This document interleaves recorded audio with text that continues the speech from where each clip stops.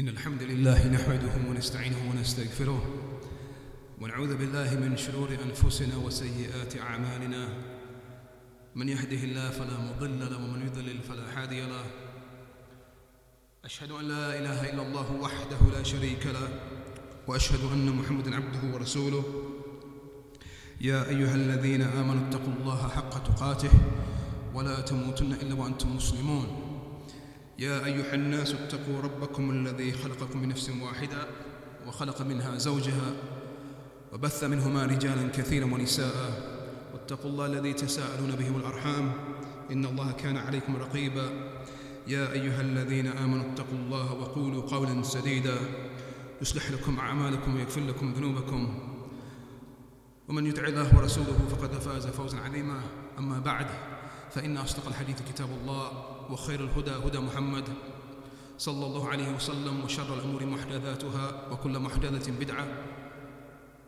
وكل بدعة ضلالة وكل ضلالة في النار أما بعد. Before we start with discussing the chosen topic, we start with reminding ourselves that the Muslim is one who has submitted to the one true God, the Lord and Creator of the heavens and the earth. The Muslim is one who has submitted to his oneness and to his will. He worships him alone and he believes in everything that has come from him and everything that comes from him. The Muslim believes in one, or the Muslim is one who has submitted to the will of the Creator of the heavens and the earth. The Muslim believes that this Lord is a Lord that speaks and addresses his creation through revelation that he reveals to them. The Muslim is one who has submitted to all of this and believes in this and acts upon all of this. He believes that God the Almighty, that Allah the Almighty, that he reveals to whomsoever he wills and whomsoever he chooses. And he did so with many of the prophets throughout the generations and throughout time. And he did so with the Prophet Muhammad sallallahu alaihi wasallam. One of the signs and miracles that he showed to Muhammad sallallahu alaihi wasallam was the night journey that he took him upon, taking him from Mecca in Arabia to Jerusalem in a single night. Now, where he met the prophets and led them in prayer, after which he was then taken up through the heavens. He was taken up through the heavens and back down, all in a single night. From Mecca to Jerusalem and back. That alone, without the journey up into the heavens, was a journey impossible to make in a single night, in that time. But he was back by the morning, and he relayed to the people that miraculous journey that he had just experienced. And when this reached the pagans of Mecca, they came to the one who they saw as it said, his right-hand man, or from the foremost of believers and followers of Muhammad sallallahu alaihi wasallam. They came to Abu Bakr as-Siddiq and they said, have you heard what your companion is saying? Have you heard what your companion is saying? To which Abu Bakr as-Siddiq radiyallahu anhu, he responded and he said, لَإِن كَانَ قَالَ ذَلِكَ لَقَدْ صَدَقَ. But if he said that, then indeed he spoke the truth. إِنِّي لَأُصَدِّقُهُ فِيمَا هُوَ أَبْعَدْ مِنْ ذَلِكَ. Indeed, I have believed in him in that which is further and greater than that. أُصَدِّقُهُ بِخَبْرِ السَّمَاءِ. I believe in him receiving news from the heavens, revelation, wahy. That itself is a miracle, a greater miracle, according to Abu Bakr as-Siddiq. So just like this, the Muslim believes in him receiving, in Muhammad sallallahu alaihi wasallam, receiving revelation, receiving news from the heavens. And this revelation that he received was a miracle. The Muslim has submitted to all of this, and he believes in that which has come from him and that which was revealed to him. And with this as the premise, and reminding ourselves of this, we focus on a couple of prophetic narrations, statements made by the Messenger Muhammad sallallahu alaihi wasallam. Narrations that have been authentically established upon him. The first, that hadith recorded by Abu Dawood and Imam Ahmad, with authentic chains going back to Abdullah ibn Umar radiyallahu anhuma, the companion Abdullah ibn Umar, wherein he mentioned that the Messenger of Allah sallallahu alaihi wasallam, he said, إِذَا تَبَايَعْتُمْ بِالْعِينَ, when you trade with al-'ina. And for now we'll just briefly describe that as a transaction which is haram and involves a form of usury, but in a manner which involves guile and trickery.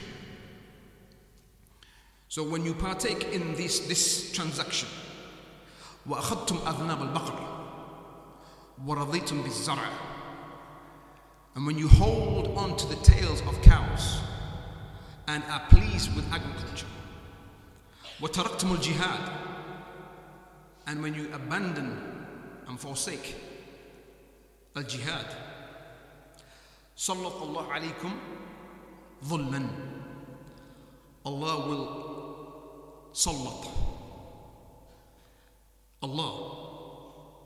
Allah will impose or enforce humiliation upon you. He will enforce humiliation upon you. Notice how the Messenger Muhammad sallallahu alaihi wasallam, he said here, Sallallahu, Allah is the doer. He is the doer. He will enforce, impose. That's how we can translate the word sallat, the verb. He will enforce, inflict, impose upon you humiliation. ظُلًّا لَا يَنْزِعُ عَنْكُمْ حَتَّى تَرْجِعُوا إِلَى دِينِكُمْ. He will not remove that from you, that humiliation, until you return back to your religion. This is the first hadith we want to focus on and make mention of. Going back to that which we just heard, then regarding that first description that the Messenger Muhammad gave, when you partake in this transaction known as al-'ina. Al-'ina, my brothers, is, as the scholars they explain, and using specifically the example given by Sheikh Muhammad Deen al-Albani, and a similar example given by many of the scholars, Sheikh Muhammad bin Saalim and others, rahimahumullah. The best way to understand this is, and the example that was given, if a man was to go to a showroom that sells cars, and he buys a vehicle for £20,000. Let's use pounds in this example. £20,000. He buys a car, and the agreement is that he pays this amount, £20,000, over a year. So he purchases the vehicle for £20,000. However, without taking the vehicle never leaves the showroom, and he comes back, the buyer returns back to the seller, to the showroom, and he sells the vehicle back to the showroom for £15,000 as an example. For £15,000. This is al-'ina, because here this is a deceptive way of benefiting from that which is haram, but in a way where an attempt is made to evade the prohibition, using trickery and guile.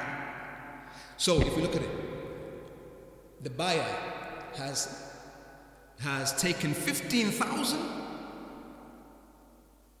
He's received £15,000 with the agreement, in essence, to pay £20,000 back, because that first agreement is still in place. So he leaves the showroom with £15,000, right? Because he sold the car back to the showroom. So the showroom gives him £15,000. So he takes £15,000, and in return he pays how much? £20,000. That agreement is still in place. So he, in essence, has taken a loan with some interest.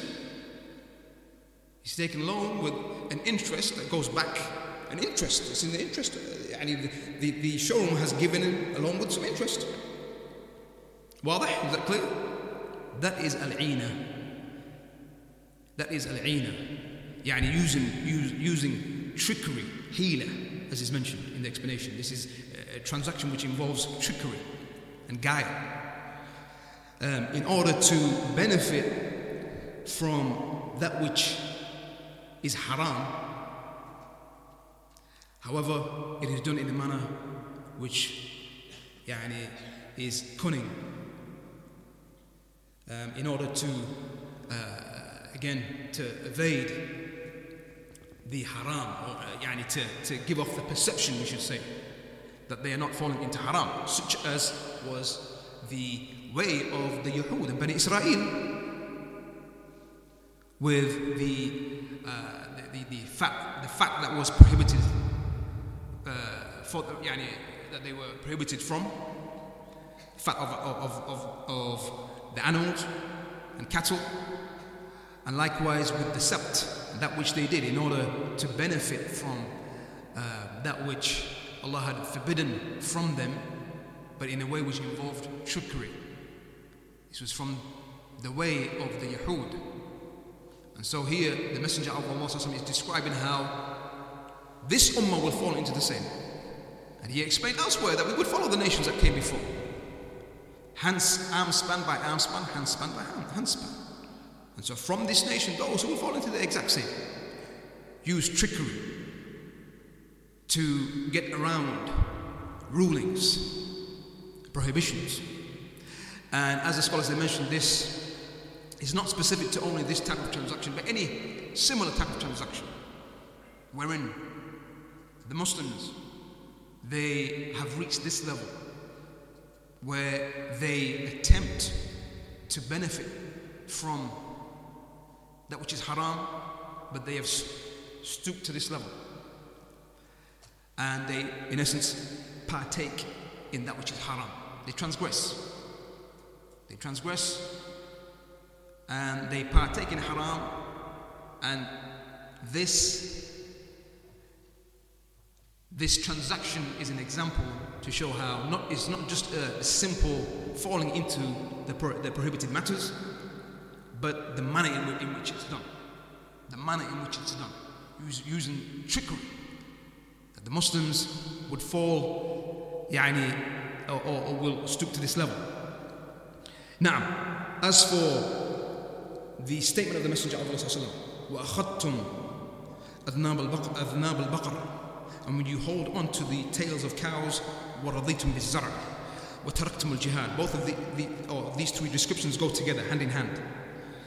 When you hold on to the tails of cattle, and when you are pleased with agriculture, and you abandon and forsake jihad, this is a reference to the love of life and the leaving off of those important matters in the religion, that are from the religion. And because very commonly, when the love of life, the love of the life of this world enters the heart, then the love of the akhirah leaves. Very commonly, when someone loves the life of this world and he strives hard for the life of this world, and he enjoys the life of this world, then he does so at the expense of the life of the hereafter. And so he falls into that which has been previously mentioned. He falls into the haram and abandons the rulings that are clearly laid out in the religion, the halal and the haram. And to this degree wherein trickery is used and so on. However, the general benefit or meaning that we take from this hadith is that the Muslims, when they fall into the likes of this, when they become weak in the religion to this extent, where they fall into the haram and they go about partaking in the haram and indulging in the haram in such a manner, and they leave off those important matters in their religion, the fundamentals of the religion, jihad. And we're going to come to this word because yes, the Prophet Muhammad sallallahu alaihi wasallam, he said jihad, and we say jihad. Yes, when the Muslims abandon jihad, when these affairs take place, then there is a result. There is a result that comes about. So this hadith includes conditional sentences, that when these conditions are met or present, then the following results will take place. When the Muslims do such and such, then the result is that Allah Azza wa Jal will humiliate them. When those conditions are present, this will take place. And so here it is apt and suitable for us to bring to the minds another hadith which is closely connected to this hadith that we just mentioned. And we could even say that it is a more detailed description of that humiliation.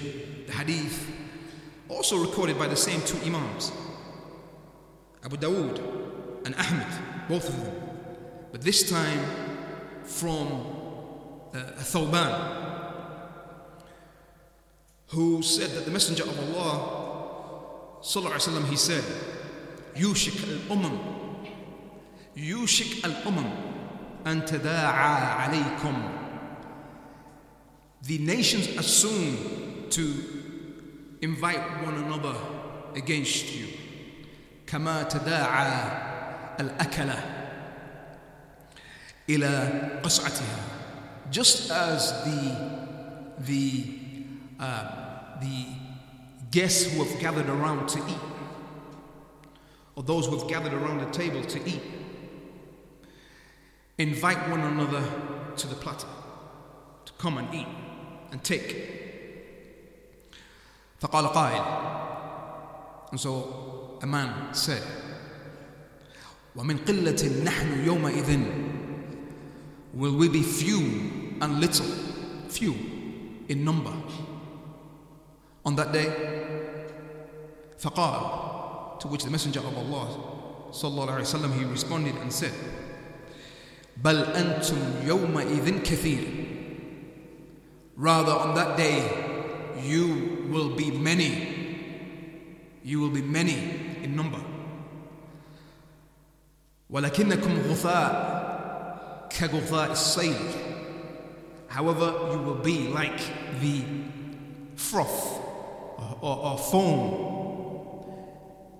that is found at the banks of the ocean, at the top of the ocean. That froth and foam that you find, that develops,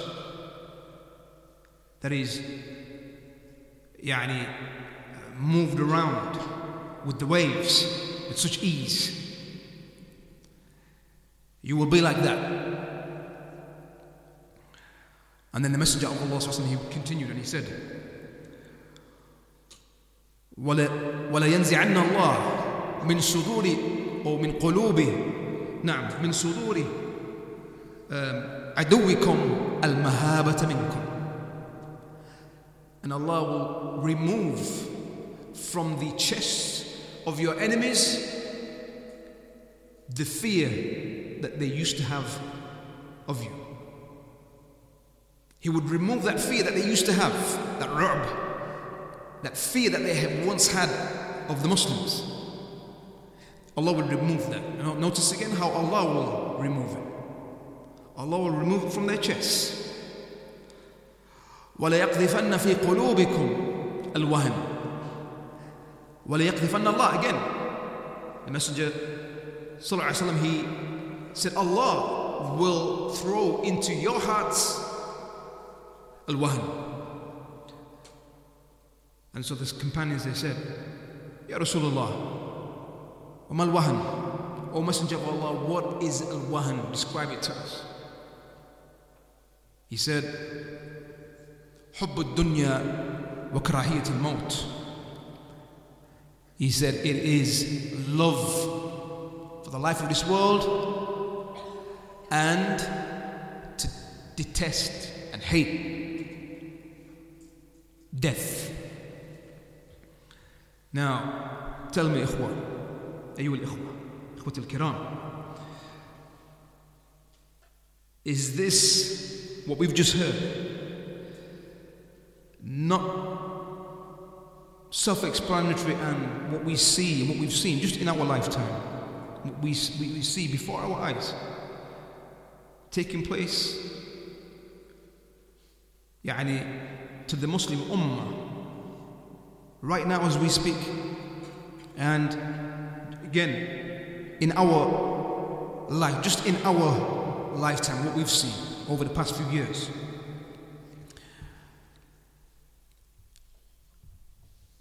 I read just the other day how just the US alone from 1980 till now, 1980, we're just looking at from 1980, this period of time, from 1980 until now, over 14 Muslim countries they have either bombed or invaded. That's just 1980 till now. For over 14 Muslim countries that they've bombed or invaded. That's just the US. And then even if we don't look at that time period, we go even further back and we look and we extend that to the Brits, to the British, and to the French and the other European countries, or other European countries who invaded or bombed or seized land or attempted to colonize Muslim countries. Is this not exactly as how the Messenger of Allah described to us?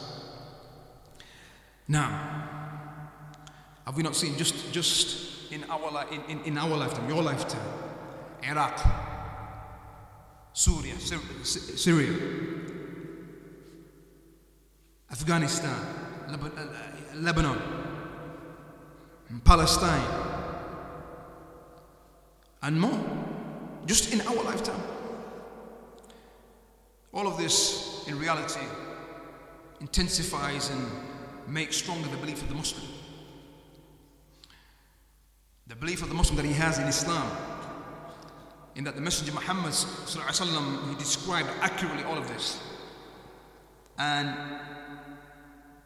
simultaneously, he, within the same breath, he explained the only solution for us as an ummah, for us to have this humiliation removed.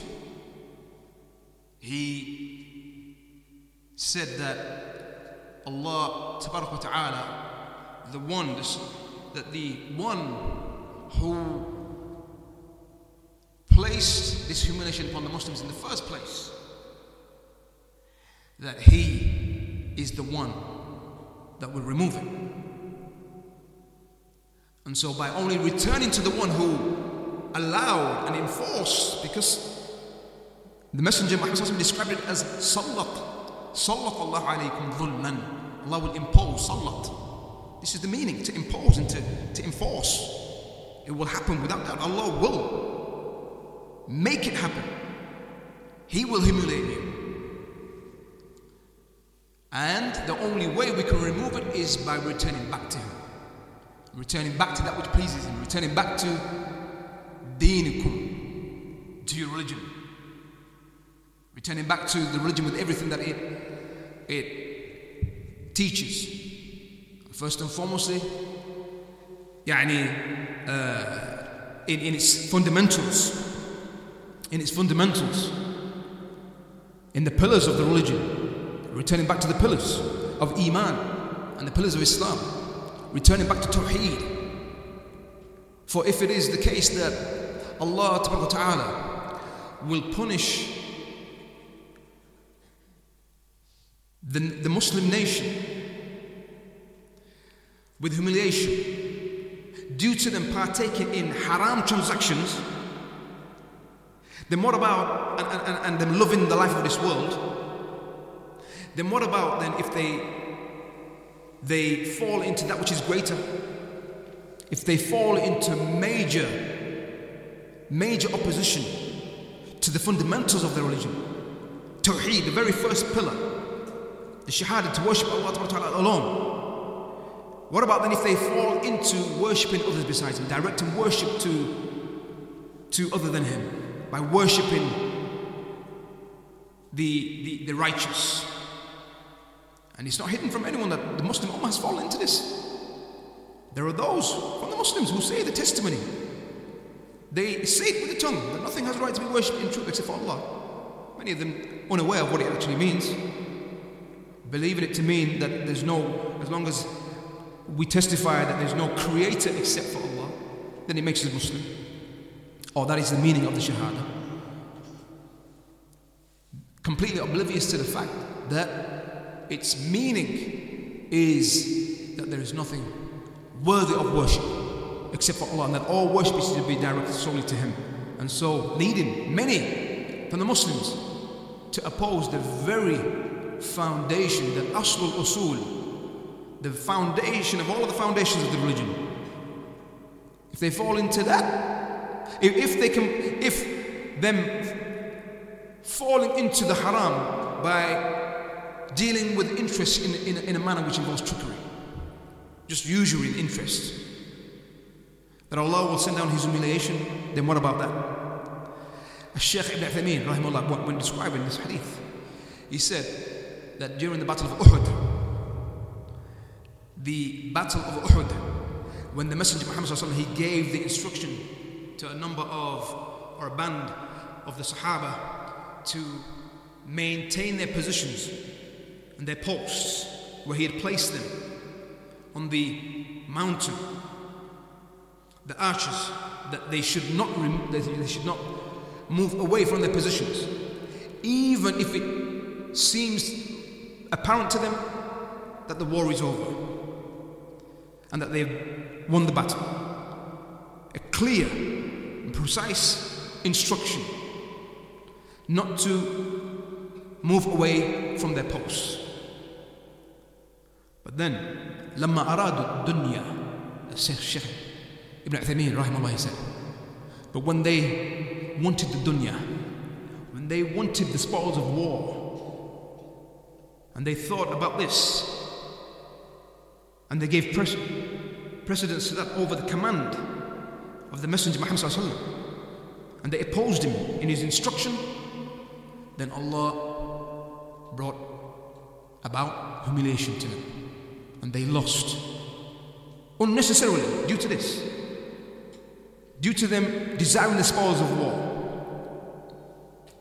The companions of the Messenger Muhammad sallallahu alaihi wasallam, the Sahaba, those who we say about them, all of them, that any mistakes that they made, then they are muqtafar, they are drowned in the ocean of good and virtues that they all possess. But yet even with that, just this one opposition to the command of the Messenger Muhammad sallallahu alaihi wasallam, Allah taught them this severe lesson, and this harsh lesson. Over 70 companions were then martyred, as is mentioned, as a result of this. Then what about other than them? What about other than them from the Ummah who oppose the Sharia? Naam, and so this was mentioned by Sheikh Muhammad ibn Saalim al-Uthaymeen. Naam. And so the only way in removing that humiliation is to return back to the one who brought about this humiliation upon us and allowed it to take place, and before all the Muslims, by returning back to him, returning back to the religion, returning back to its foundations, returning back to its rulings.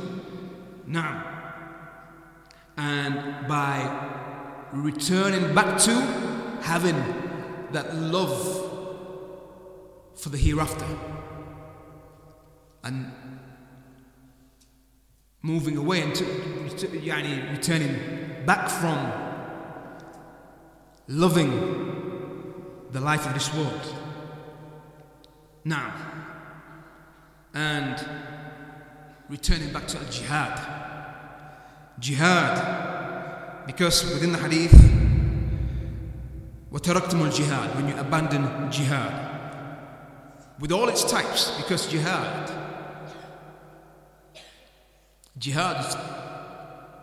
it's only proper that we mention a word here concerning jihad, because the enemies of Islam and those who seek to portray Islam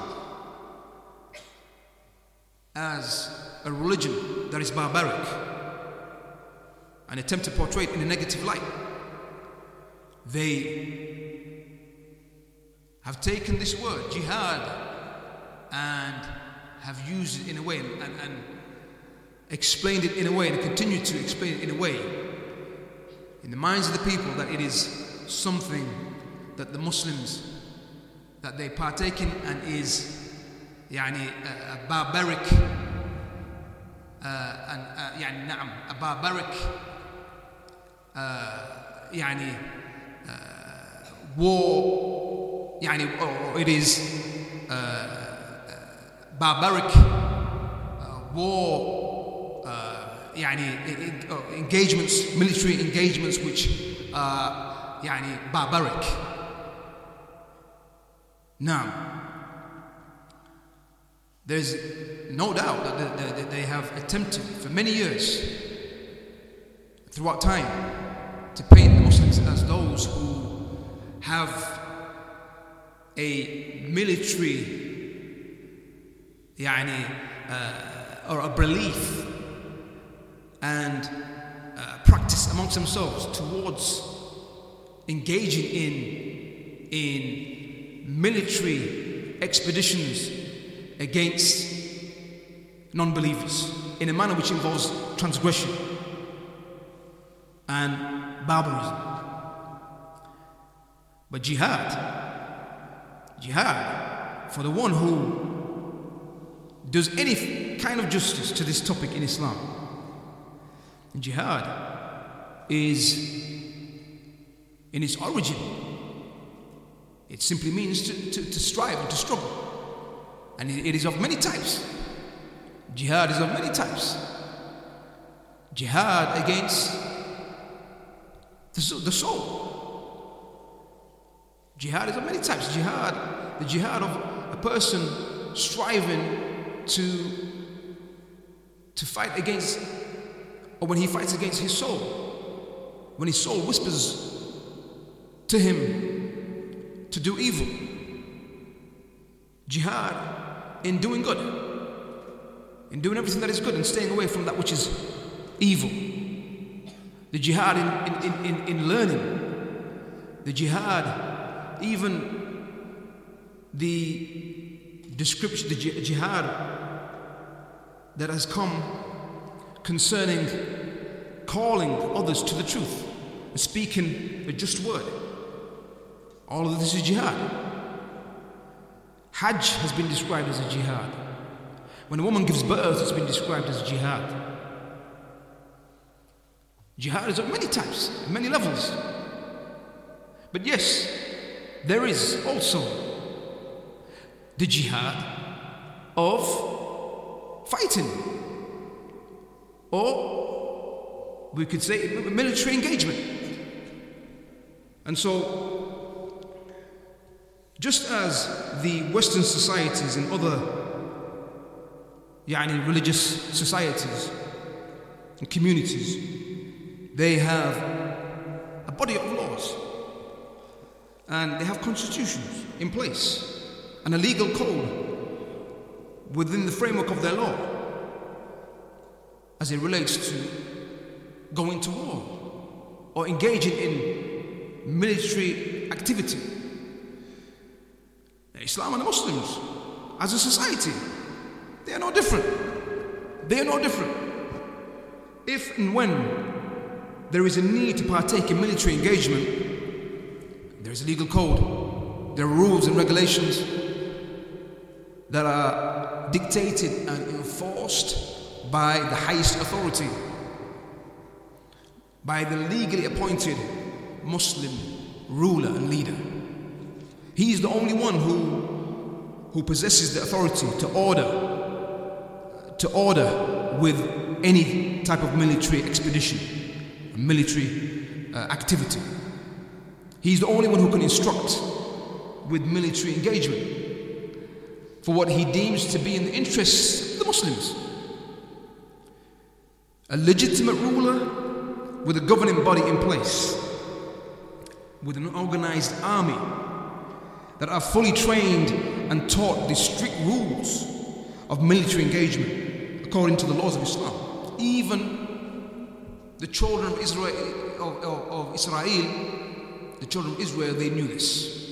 They knew that a condition, one of the main conditions of military expeditions is that there must be a recognized legitimate ruler.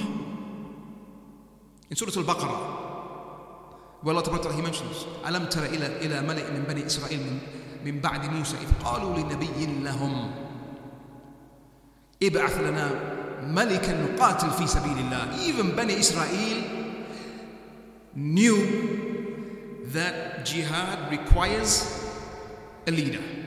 أَلَمْ تَرَ إِلَى مَلِئٍ مِّن بَنِي إِسْرَائِيلٍ مِّن بَعْدِ مُوسَى. Have you not seen to those people after Musa alayhi salam, إِذْ قَالُوا لِنَبِيٍّ لَهُمْ, when they said to a prophet of theirs, ابْعَثْ لَنَا مَلِكًا نُقَاتِلْ فِي سَبِيلِ اللَّهِ, send forward for us a malik, a king, نُقَاتِلْ فِي سَبِيلِ اللَّهِ, that we fight behind him. They recognize that jihad is not just haphazard chaos, just anyone, group of them come together and go and fight. When the situation dictates or necessitates from them that they go out and fight. And so this is a prerequisite and from the greatest of conditions. that any form of military activity or expeditions are to be carried out under the strict order of the legitimate leader of the Muslims. Now, and it is not like is portrayed that the Muslims participate in fighting military warfare in a random and haphazard, chaotic manner. Now, without rules and without regulations, that couldn't be further from the truth, ayyuhal ikhwa. And just one hadith in this regard, the hadith of Mu'adh ibn Anas, radiyallahu anhu, where he said, غَزَوْتُ مَعَ نَبِيِّ اللَّهِ. I went out on an expedition with the Prophet of Allah. غزوة كذا وكذا, such and such expedition. Now, فضيق الناس المنازل. But the army and those who were with them, they made it so that the people could not leave their homes. People couldn't leave their homes. Where they had, when they had come to this place, to this location, to meet the enemy, and now at this point engaged in warfare. However, those who were with the Messenger of Allah and the army had made it so that the people could not leave their homes, and it was difficult for them. فَقَطَعُوا الطَّرِيقَ, and so they cut off the roads, the pathways. فَبَعَثَ النَّبِيُّ صلى الله عليه وسلم مناديا, and so the Prophet صلى الله عليه وسلم, he sent out one to announce to the people, ينادي في الناس أن من ضيق منزلا أو قطع طريقا فلا جهاد له, that whoever is responsible for making it that people cannot leave their homes or access their homes, or that he's responsible for cutting off the pathways, then there is no jihad for him. There is no jihad for him. This is just one example. There are strict rules and codes in Islam. He forbade strongly, sallallahu alaihi wasallam, from the killing of women, of children, of the elderly, of monks, and those who confine themselves to their places of worship. He forbade from the destroying of trees and crops and buildings and the property of people. Contrast that to what we see from the IDF, from the Israeli government. Contrast that to this. Now, we say that the Messenger Muhammad sallallahu alaihi wasallam, that he would become angry if he saw any of that being violated. Now, as opposed to, this is the Sharia of Islam. These are the laws and rules and regulations according to Islam. Contrast that to that which we see before us, and that which we see from their leaders, and that which is within their legislation, in that they will even publicly announce that their legislation teaches them to go out and kill every man, woman, child, and even livestock. And they announce it openly. And they announce it openly, without any condemnation from those who are quick to condemn the Muslims, without even knowing, or we should say, playing ignorant to the fact that this is the Sharia of Islam. As for the actions of those Muslims who violate any of that which we just heard, then they are not representing that which is clearly established in the Sharia of Islam. Rather, we say they've gone astray and they are misguided. However, all of this, my brothers, and more,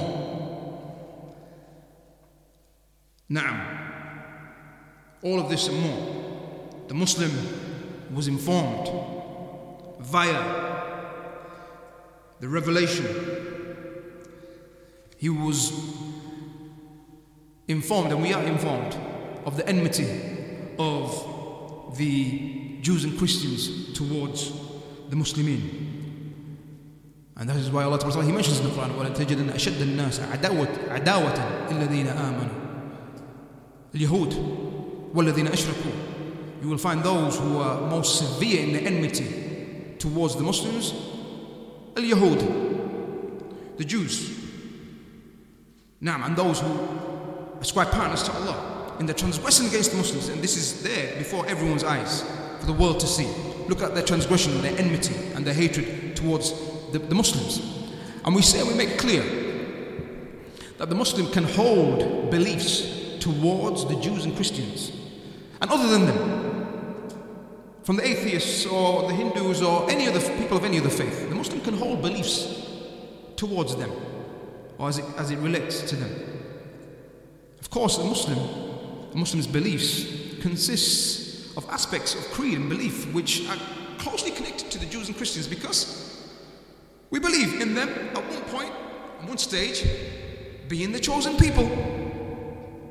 Those who were chosen to be sent prophet after prophet after prophet. Yes, Bani Israel. And in the time of Musa alayhi salam and their prophets, from them those who were Muslim, those who were the chosen people, those who were the believers. And so we are closely connected. So is it difficult to understand that the Muslim belief will have matters that are connected to the previous nations before? Because we hold them to be nations before us who were given the book and sent messengers and sent prophets. And we have many aspects that we do agree upon, or the basis of it we agree upon. For example, the belief in the prophets, the belief in the books, the belief in the angels, the belief in the last day, the belief in the story of Adam, and other than that, the belief in the coming of the Masih, the coming of the Messiah, and many aspects. And so the Muslim can hold beliefs regarding the Jews and Christians specifically because, again, we hold them to be nations that existed and continue to exist, and are closely connected to this nation. So the Muslim can hold these beliefs regarding them, and that they are condemned to an evil end, to an evil abode, and that their fate is such and such in this life and in the next, without transgressing against him. It's possible a Muslim, he can hold beliefs about the people but yet not transgress. And so, for example, that which is not unique only to the Muslims, not unique only to the Muslims, the Jews themselves, they believe that whosoever doesn't believe in what they believe in, then everybody else other than them, then they will dwell in the fire. The Christians, likewise, they believe that whoever doesn't believe in Jesus being the Lord and Savior, ta'ala Allah ma yushrikun, whoever doesn't believe in that will not enter the kingdom of God, will not enter the kingdom of heaven, and so then he is doomed to the fire. They hold the same beliefs, but yet from them, those who can continue within this worldly life, continue to live alongside people of other faiths, alongside the Muslims, alongside the Jews, and not transgress against them. We say likewise the Muslim. The Muslim holds these beliefs and he has these beliefs. However, he at the same time does not incite any violence towards them of any sort. He doesn't incite any kind of violence towards them, towards the Jews or towards Christians or other than them. He can hold these beliefs just like the Jews and Christians or people of other faiths, whilst at the same time not transgressing against them. The Muslim is no different. And in fact, the Muslim has been ordered to be kind to the non-believers, those who do not fight them on account of their faith and their religion. لا ينهاكم الله عن الذين لم يقاتلوكم في الدين ولم يخرجوكم من دياركم أن تبروهم وتقسطوا إليهم. نعم, Allah does not forbid you. Allah does not forbid you from being kind to those who do not fight you on account of your religion, and those who do not expel you from your homes. Naam. And Allah Ta'ala, He mentions, Inna Allah yuhibbul muqsitin. Allah loves those who are just. This is our religion. Our religion orders with this. As for that which we hear, there are those whose faith orders them with the killing of every man, woman and children and even animals. As for our religion, it orders with being kind, and tabarruhum wa tuqsitu ilayhim, that you are good, from birr, that you are good to them, wa tuqsitu ilayhim, and you are just to them. كذلك لا يجرمنكم, more than one place in the text within Islam, ولا يجرمنكم شنعان قوم على ألا تعدلوا اعدلوا هو أقرب للتقوى واتقوا الله إن الله خبير بما تعملون. Do not let the hatred of a people allow you to become unjust. اعدلوا, be just. It is closer to piety and taqwa. Fear Allah, indeed Allah sees all that you do. And so the Muslim who abides by this legislation, by the laws of Islam, the strict laws of Islam and code of military engagement, then he has this belief that Allah sees everything that he does, and so he upholds all of these rulings. He doesn't kill women, he doesn't kill children, he doesn't destroy a land to this degree where everything is destroyed, buildings and everything is nothing remains for the people in that location. And so the Muslim, he can hold these beliefs, yet he doesn't transgress. And in fact, the Muslim who follows correctly and closely the methodology of the Prophet ﷺ and the Sahaba and the Salaf of this Ummah, the early Muslims of this Ummah, he even holds beliefs regarding other Muslims. You could beliefs that are serious in nature towards other Muslims, but yet he maintains justice and he maintains good dealings with them. The Prophet Muhammad, he said that the Ummah was split into 73 sects. كلها في النار. Just as the Jews and the Christians had split into sects. The Jews had split into 71 sects, all of them in the fire except for one. The Christians into 72, all of them in the fire except for one. He said, ستفترق هذه الأمة, and this nation will split into 73 sects. كلها في النار إلا واحدة. all of them are in the fire except for one. So we say even from the Muslims there are those who are threatened with the fire. And in fact from the Muslims we say there are those who are kilabun nar. From the Muslims there are those who are dogs of the fire, dogs of the hellfire. The Rasul sallallahu alaihi wasallam, he described the Khawarij, that sect that would appear from the Muslims. So they are Muslim. He said hum kilabun nar. He said they are the dogs of the hellfire. He said that they are the worst of those who were killed under the sky. Muslims. We can hold these beliefs about even other Muslims, but yet we don't transgress. And so the Muslim may be tried with having such beliefs that have entered his home. He could have a family member or someone he knows who has these beliefs. The Khariji belief. He could have these. He could be faced with interacting with those who have these beliefs, but yet he maintains. He may engage in dialogue with them, and he tries to teach them the correct teachings and bring them back to guidance, but he doesn't transgress. And so this is no different. That the Muslim, he maintains good dealings with those who do not transgress and fight against him.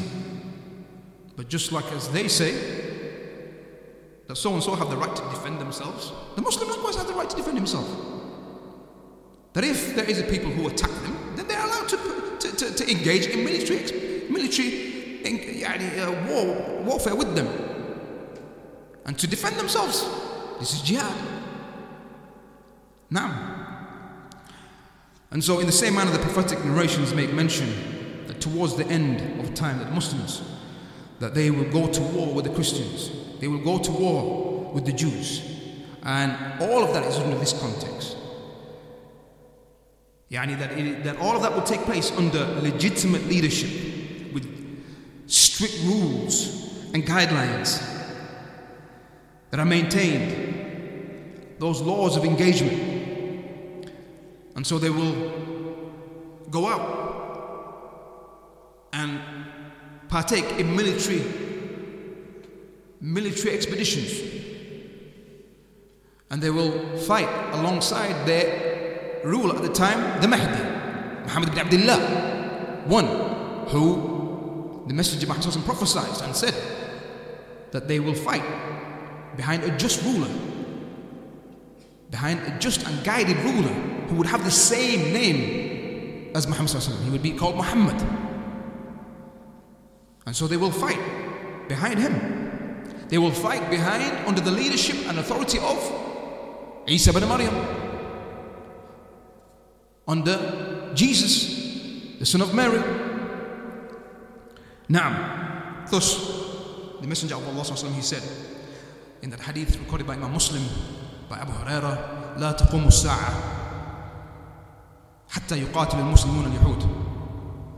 The hour will not be established until the Muslims fight the Jews.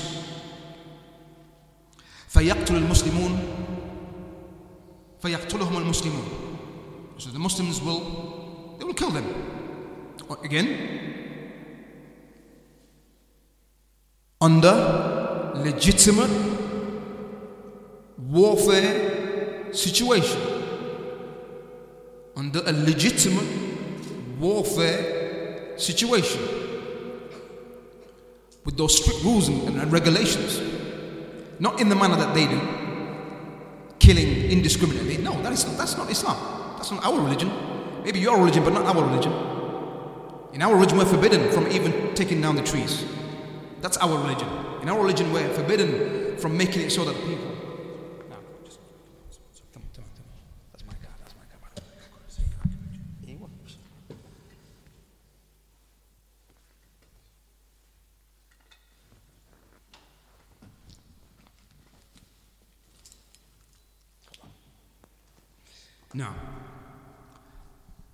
Now, Messenger of Allah continued and he said, فَيَقْتُلُهُمُ الْمُسْلِمُونَ. The Muslims will kill them. And this will be after the Muslims and the Christians have an alliance together, or where they come together to defeat a common enemy, as has come in a number of other ahadith, wherein the Muslim armies and the Christian armies will join forces to defeat a common enemy from the east. A common enemy from the east.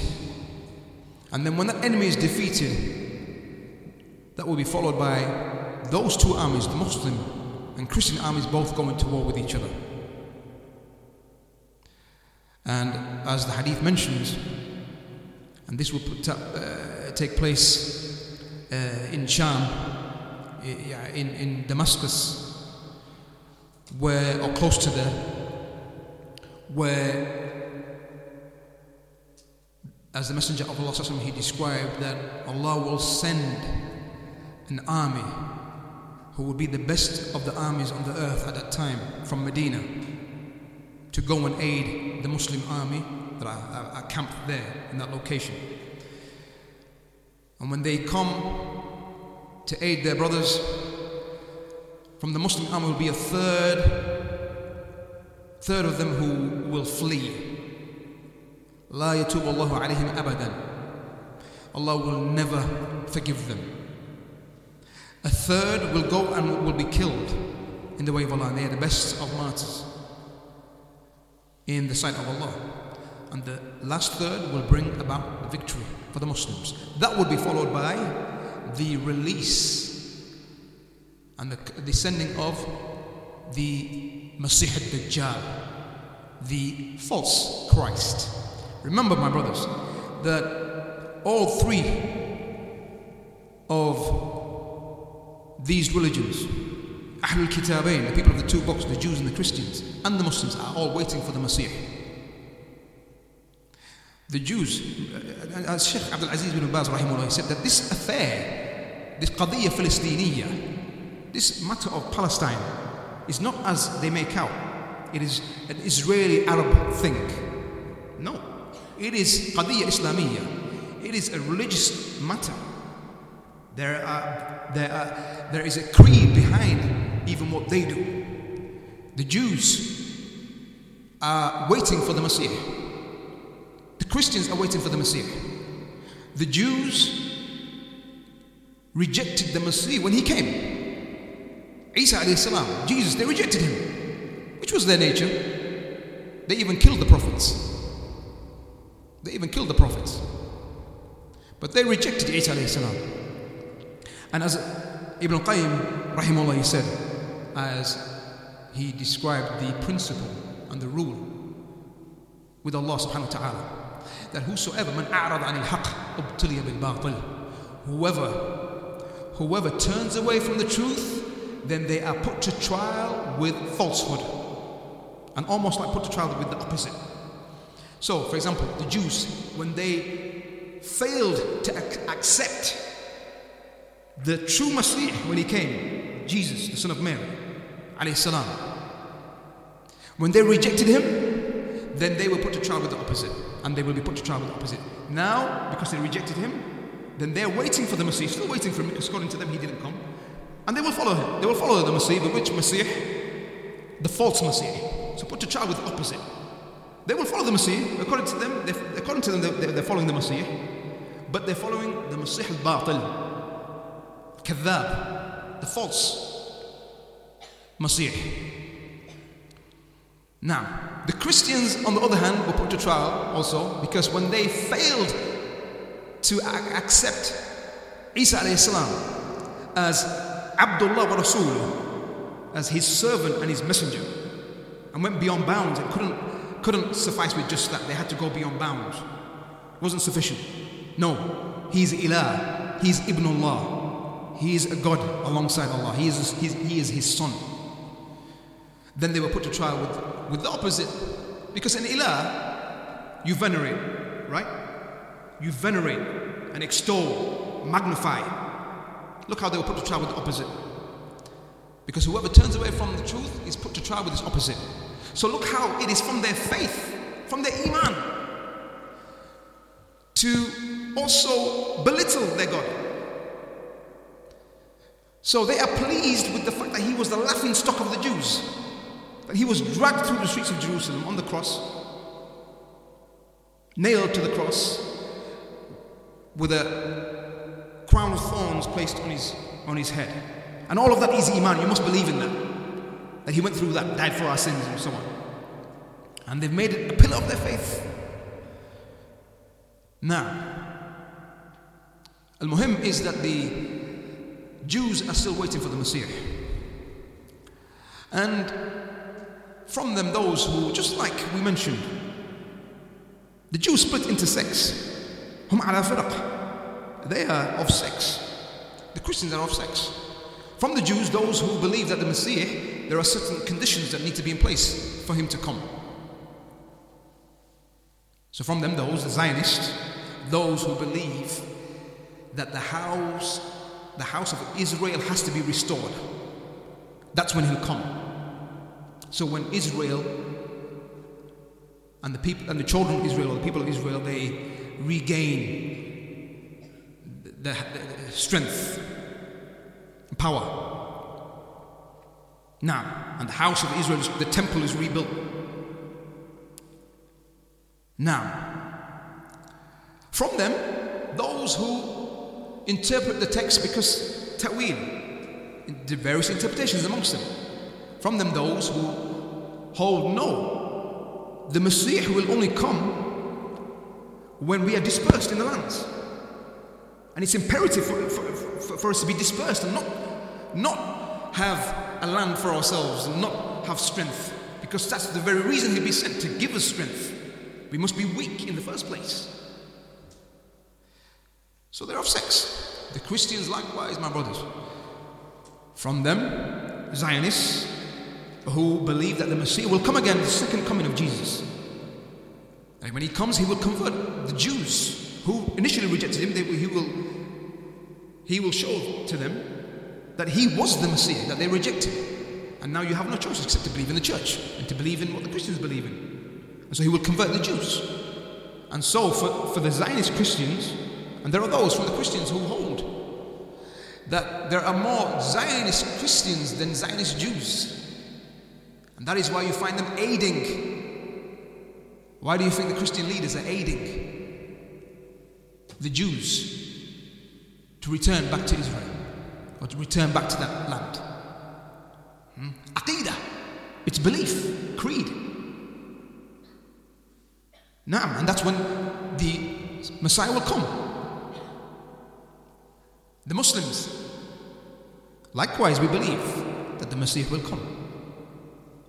But he will come and he will uphold the belief that all of his brothers of the prophets, from the prophets, were all upon. The belief of Islam, submission to the one true God, to worship him alone. Just like his brothers from the prophets who came before him. None of them called to other than that. They all called to the worship of one true God. And he will be with the Muslims. Now, and so within this hadith, coming back to the hadith,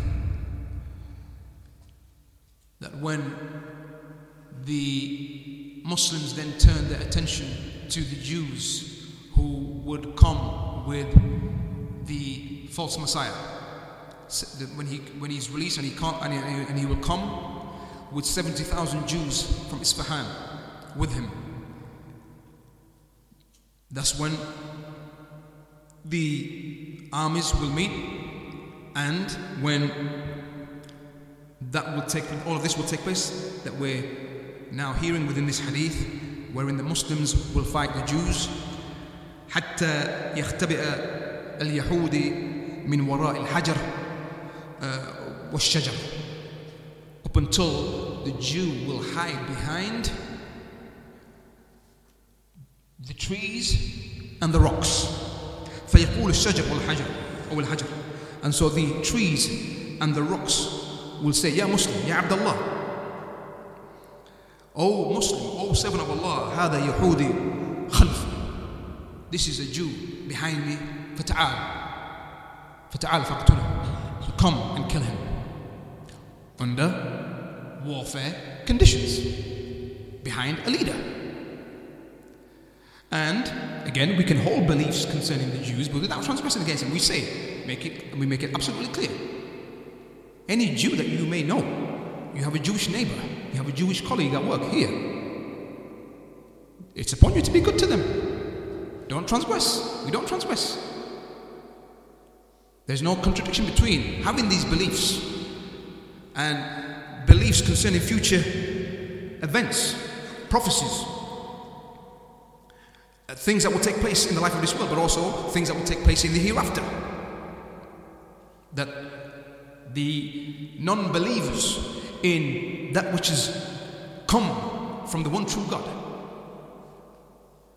those who do not believe, if they die without believing, then our belief is that they will dwell in the fire. We can hold these beliefs, yet at the same time not transgress. And so, with everything that's going on, everything we're talking about today, at the same time, we are good to anyone who we may come across from the Yahud, whether that's a neighbor, whether that's a colleague, or a stranger. We are good to them, and we don't transgress. That is Islam. Now, and so we hold these beliefs which have come from them, the fact that the Yahud are Jubana, and that's the explanation behind the Jews hiding during this event, this great event, when the Jews will hide behind trees and rocks. لأنهم جبناء, because they are cowardly. And Allah Ta'ala, He mentions this in the Quran, and that they are أحرص الناس على الحياة, that they love life and hate to die. And that is, again, likewise in the Quran, Surah Al-Hashr, لا يقاتلونكم جميعا إلا في قرى محصنة أو من وراء جدر بأسهم بينهم شديد. They do not fight you even together, except behind fortified townships, يعني من وراء حصون, behind fortresses, as has happened in Khaybar, the battle of Khaybar. They hide behind fortresses, or min wara'i judur, or behind walls, because they are cowardly. And for information's sake, there's one called Scott Ritter or something of this nature, who was a former US Marine Corps officer and worked for the United Nations Commission. He, very recently, one who was commenting on the IDF. On a recent video he posted saying that the IDF is a soft army. The IDF is a soft military. Soft military. Scared to engage. Scared to engage. Yes, he said, and they hate to die. Scared to die. This is a non-Muslim, one who's qualified to talk about these matters. He said, yes, everyone hates to die. Even US soldiers, everybody hates to die. But the IDF, from his observation, from their military engagement, is that they're a soft military. And they are scared to engage, scared to fight, scared to die. We accept in war there is going to be a degree, an amount of death. Now, we end with that which we say lays out for the Muslim, or gives to him the hope and good news and glad tidings that the end result is with the Muslimin and the Muttaqeen. The end praiseworthy result is with the Muslims, those who turn back to their religion and practice that which they ought to practice. Surah Al-Isra. Surah Al-Isra. How does that surah begin? Surah Al-Isra. Subhanalladhi asra bi'abdihi laylan min al-Masjid al-Haram lil-Masjid al-Aqsa alladhi barakna hawla. Surah Al-Isra. Named Surah Al-Isra because it begins with the mention of the Isra, the night journey. Glorified is he who took his slave on the night by night from Masjid al-Haram in Mecca to the Masjid al-Aqsa in Jerusalem. Now, that is why it is referred to as Surah al-Isra, but it is also referred to with another name. Anyone know the other name? The Surah. Just like we have Surah al-Ikhlas, has more than one name. Surah al-Tawheed, Surah al-Ahad. Surah al-Isra has another name. It's Surah Bani Israel. Surah Bani Israel, also referred to as Bani Israel. Why? Because just in the next verses that follow, وآتينا موسى الكتاب وجعلناه هدى لبني إسرائيل. We gave the book to Musa and we made it a guidance for the Bani Israel. A guidance for Bani Israel. And from the verses that follow, the scholars they mention, from those who attempted to make tafsir and explain these verses, because scholars differ concerning the next few verses we're going to mention. But from them, those who say that the following verses were now mentioned to show to the Messenger of Allah that after the night journey, after you've been taken from Mecca to Masjid al-Aqsa, glad tidings that you are going to conquer Bayt al-Maqdis, and Bayt al-Maqdis will fall to the Muslims. And so Allah Ta'ala, He mentions وَقَضَيْنَا إِلَى بَنِي إِسْرَائِيلَ فِي الْكِتَابِ. And so we decreed to Bani Israel in the book لَتُفْسِدَنَّ فِي الْأَرْضِ مَرَّتَيْنِ وَلَتَعْلُنَّ عُلُوًّا كَبِيرًا, that you shall indeed cause corruption twice in the lands.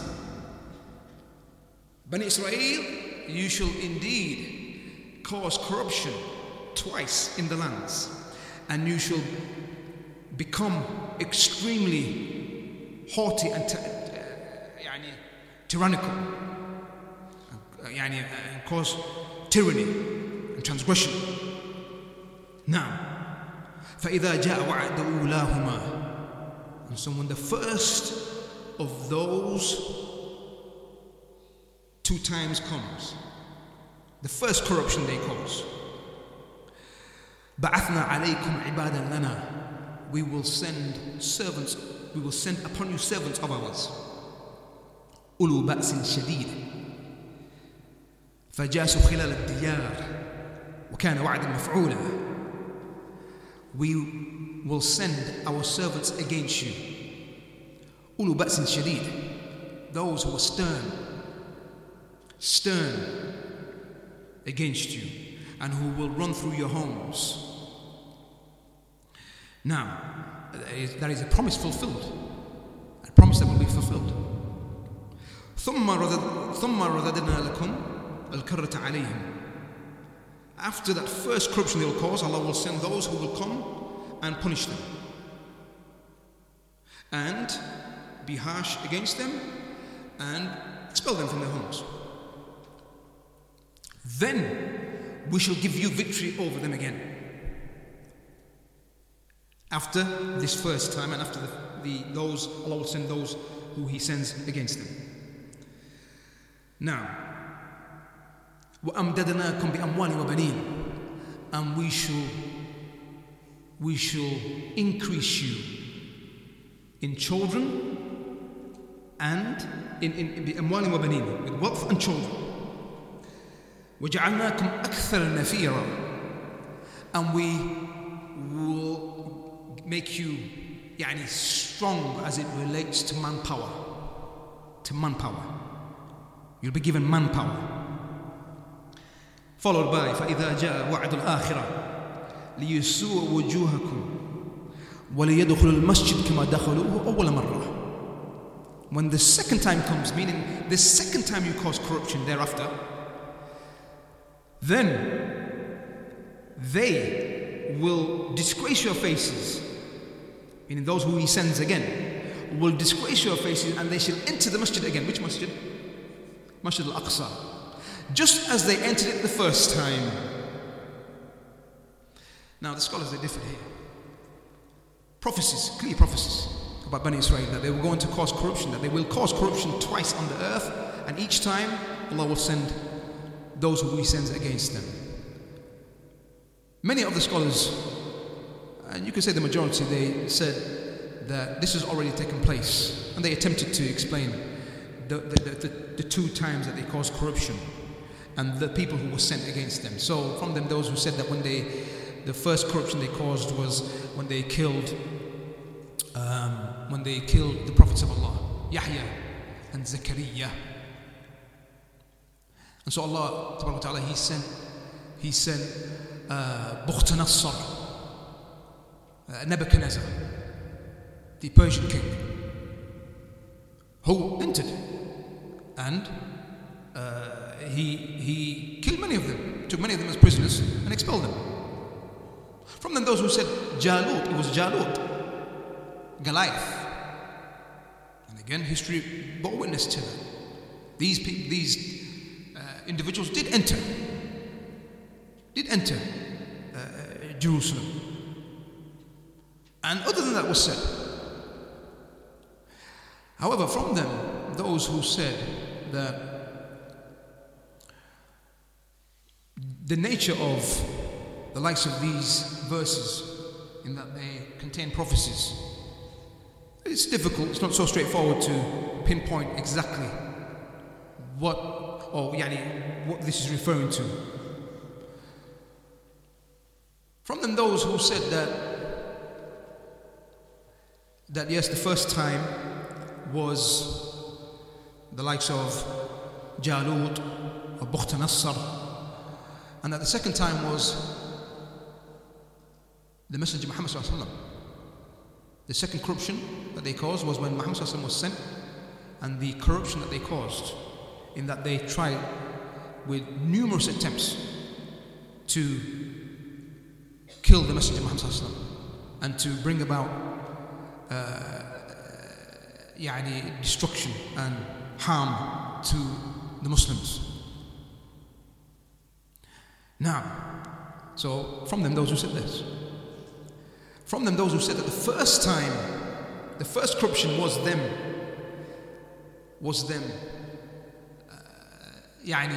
in their corruption that they caused in Medina and other than Medina, in Khaybar, when they again did what they did towards the Messenger sallallahu alaihi wasallam and the Sahaba. And remember that at Khaybar, when the Jewish woman, she served the food. This was after the battle and after they had taken the fortresses. And even then, ayyul ikhwah, when the Muslims, when they conquered Khaybar, that from the Jews, those who had fled ran, leaving behind their women and children. Jubana, they left their women and children and ran. Cowardly. Na'am. Soft military. Na'am. The Jewish woman who came and served the food, and she poisoned the animal, the sheep, as far as I remember, or the animal that was served. And because she knew that the Messenger Muhammad sallallahu alaihi wasallam, he loved the shoulder, he loved to eat the shoulder, that she put most of the poison there. And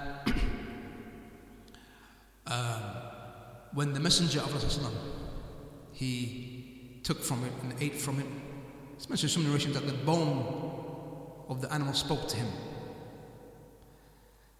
And so he had already eaten what he ate, but then left the rest from those who were with him, those who ate and died on the spot. However, the Messenger of Allah, he became ill due to that, but he didn't die, because Allah Ta'ala had not yet completed the mission. And when she was brought to the Messenger of Allah, Zainab bint al-Harith, when she was brought and asked, why did you do that? She said, because it was a test. to see that if you were just a king wanting to conquer and take land and possessions and spoils of war and so on, then the poison would kill you and we would be free from you. But that if you truly are a prophet, then Allah would not allow you to eat from it. And so then the Messenger of Allah, he lived for another 3 years. He lived for another 3 years. And so it's mentioned that she then accepted Islam because she saw that he was a prophet. Now, and then on his deathbed, the Messenger of Allah, he said to Aisha, radiallahu anha, he said that I still feel the effects of the poison that the woman had put in that food. And so as the scholars they mentioned that he died from that poison. So the Yahud, they killed the Messenger of Allah. What we say is that Allah Ta'ala, he combined that this in essence and in reality was a blessing and a good thing for the Messenger Muhammad sallallahu alaihi wasallam. Why? Because Allah Ta'ala had combined for him between the highest levels possible. The highest levels is what? An-Nabuwwah, Shahada, and Darajat Siddiqiyah. The highest levels. The level of prophethood, the level of martyrdom, the level of truthfulness, Siddiqeen, wa-Shuhada, wa-Hasuna ulaiqa rafiqa. And so Allah combined for him between being a prophet, being a martyr. So he died from poison, because we know that the one who dies from poison dies as a martyr. So Allah combined for him between being a prophet, a martyr, and being from the Siddiqeen, because he was Sadiq al-Masduq. Because he was a Sadiq al-Masduq. Naam. However, the Jews, point being, is the Jews, the ifsad. So the first ifsad, from the scholars, those who said that the first corruption was them, with everything that they did towards the Messenger Muhammad sallallahu alaihi wasallam and the Muslims and the Sahaba. And then, as we know, that the Muslims eventually expelled the Jews, the 3 tribes of Medina, the Jewish tribes that were there in Medina, Banu Nadir, Banu Qurayza, and Banu Qaynuqa', all 3 of them. And then also the Jews that were in Khaybar, Banu Nadir were exiled to Khaybar. Now, and so the fulfillment of that first promise, because Allah Ta'ala, he mentions that when the first time they caused corruption, بَعَثْنَا عَلَيْكُمْ عِبَادًا لَنَا, we will send against you servants of ours. Now, that which led some of those who made tafsir of this verse to say that, look, the reason why we can't say it's Bukhtanasr, Nebuchadnezzar, or Jalut, and that that it was those that were sent, is because Allah Ta'ala, he seldom mentions kuffar as ibadan lana, servants of ours. He doesn't refer to kuffar, Nebuchadnezzar, Jalut, or the Romans, because the Romans did enter Jerusalem also. He never refers to them as ibadan lana. But that which, no doubt, is stronger is to say that ibadan lana is referring to servants of ours, those who are believers. And so none of them were believers. And secondly, after the second time, when they will enter the masjid like they entered it the first time, none of those nations, Bukhtanasr, Jalut, the Romans, entered it twice. None of them entered it twice. As for the Muslims, now, if we refer to the first of those who were sent against them after their first corruption, then the Messenger Muhammad sallallahu alaihi wasallam and the Sahaba. And in the time of Umar, they conquered Bayt al-Maqdis, and they took over Bayt al-Maqdis. As for the second time, from them, those who say now, that which we're experiencing right now. Sheikh Salih al-Sheikh, the former Minister of Islamic Affairs in the Mamlaka, Sheikh Salih al-Sheikh, Hafidhullah, when he said concerning this Wa'd al-Akhirah, the second time, the second corruption they will cause, and the second sending of those who will be sent against them, he said ربما يكون أو تكون هي التي نحن فيها الآن أو فيما سيأتي. Perhaps it is that which we're seeing now and experiencing now, or that which is to come, And likewise, Allah Ta'ala, He mentions towards the end of the surah, again referring to that second time, فإذا جاء وعد الآخرة جئنا بكم لفيفا. When that second time comes, we shall bring you lafifa. The Shaykh mentions يعني جماعات.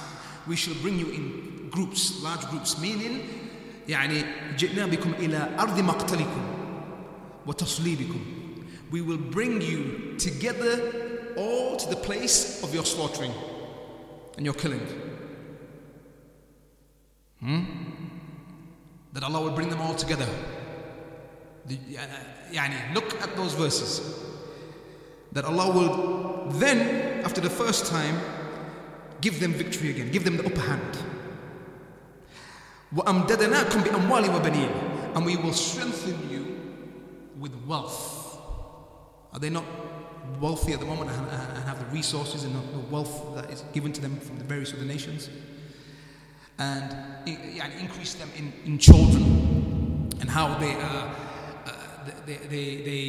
have called for the Jews from all over the world to come and in essence make hijrah, migrate to these lands that they've occupied, to come together. And Allah has given them children. وَجَعَلْنَاكُمْ أَكْثَرَ نَفِيرًا. And we shall give you manpower. Do they not have armies willing to support them and aid them, and manpower behind them? Now, وَلِيَدْخُلُوا الْمَسْجِدَ كَمَا دَخَلُوهُ أَوَّلَ مَرَّةٍ. And they will enter the masjid just as they entered it the first time, just as the Muslims entered it the first time in the time of Umar. They will enter again. جِئْنَا بِكُمْ لَفِيفًا. And this is what the Shaykh was saying, that we will bring you together to the place of your killing, your slaughtering, your demise. Now, and that is, Allah knows best, but possible, as the Shaykh was saying, فِيمَا سَيَأْتِي, in that which is to follow, whether that is in the time of the Masjid al-Dajjal, when the Antichrist or the false Messiah will come, and that which we mentioned in the hadith, that which we refer to in the hadith, where the Muslims will fight against the Jews. And it's possible that that is referring to that time. So with that we end with summarizing and going back to the hadith, which was the very first hadith that we mentioned, wherein the Messenger of Allah clearly stated that the Ummah will be in a state of humiliation, and Allah will send down this humiliation upon them, and the only way that can be removed is for the Muslims to return back to their religion. There is no other way, no other choice. There's no shortcut, there's no fast tracking, there's no hack. That's the only way. Returning back to our religion. Putting a flag on the car, a Palestinian flag, is not going to cut it. It's not going to cut it. It's not sufficient. Going on demonstrations and the likes of these things, that is not returning back to our religion. Returning back to our religion is exactly that. To return back to the religion first and foremost with its foundations and its pillars. tell us? To return back to what Islam is built upon. Tawheed and Sunnah. That is the only choice that we have. وفق الله الجميع لما يحبه ويرضاه وصلى الله وسلم على نبينا محمد وعلى آله وصحبه أجمعين. وجزاكم الله خير.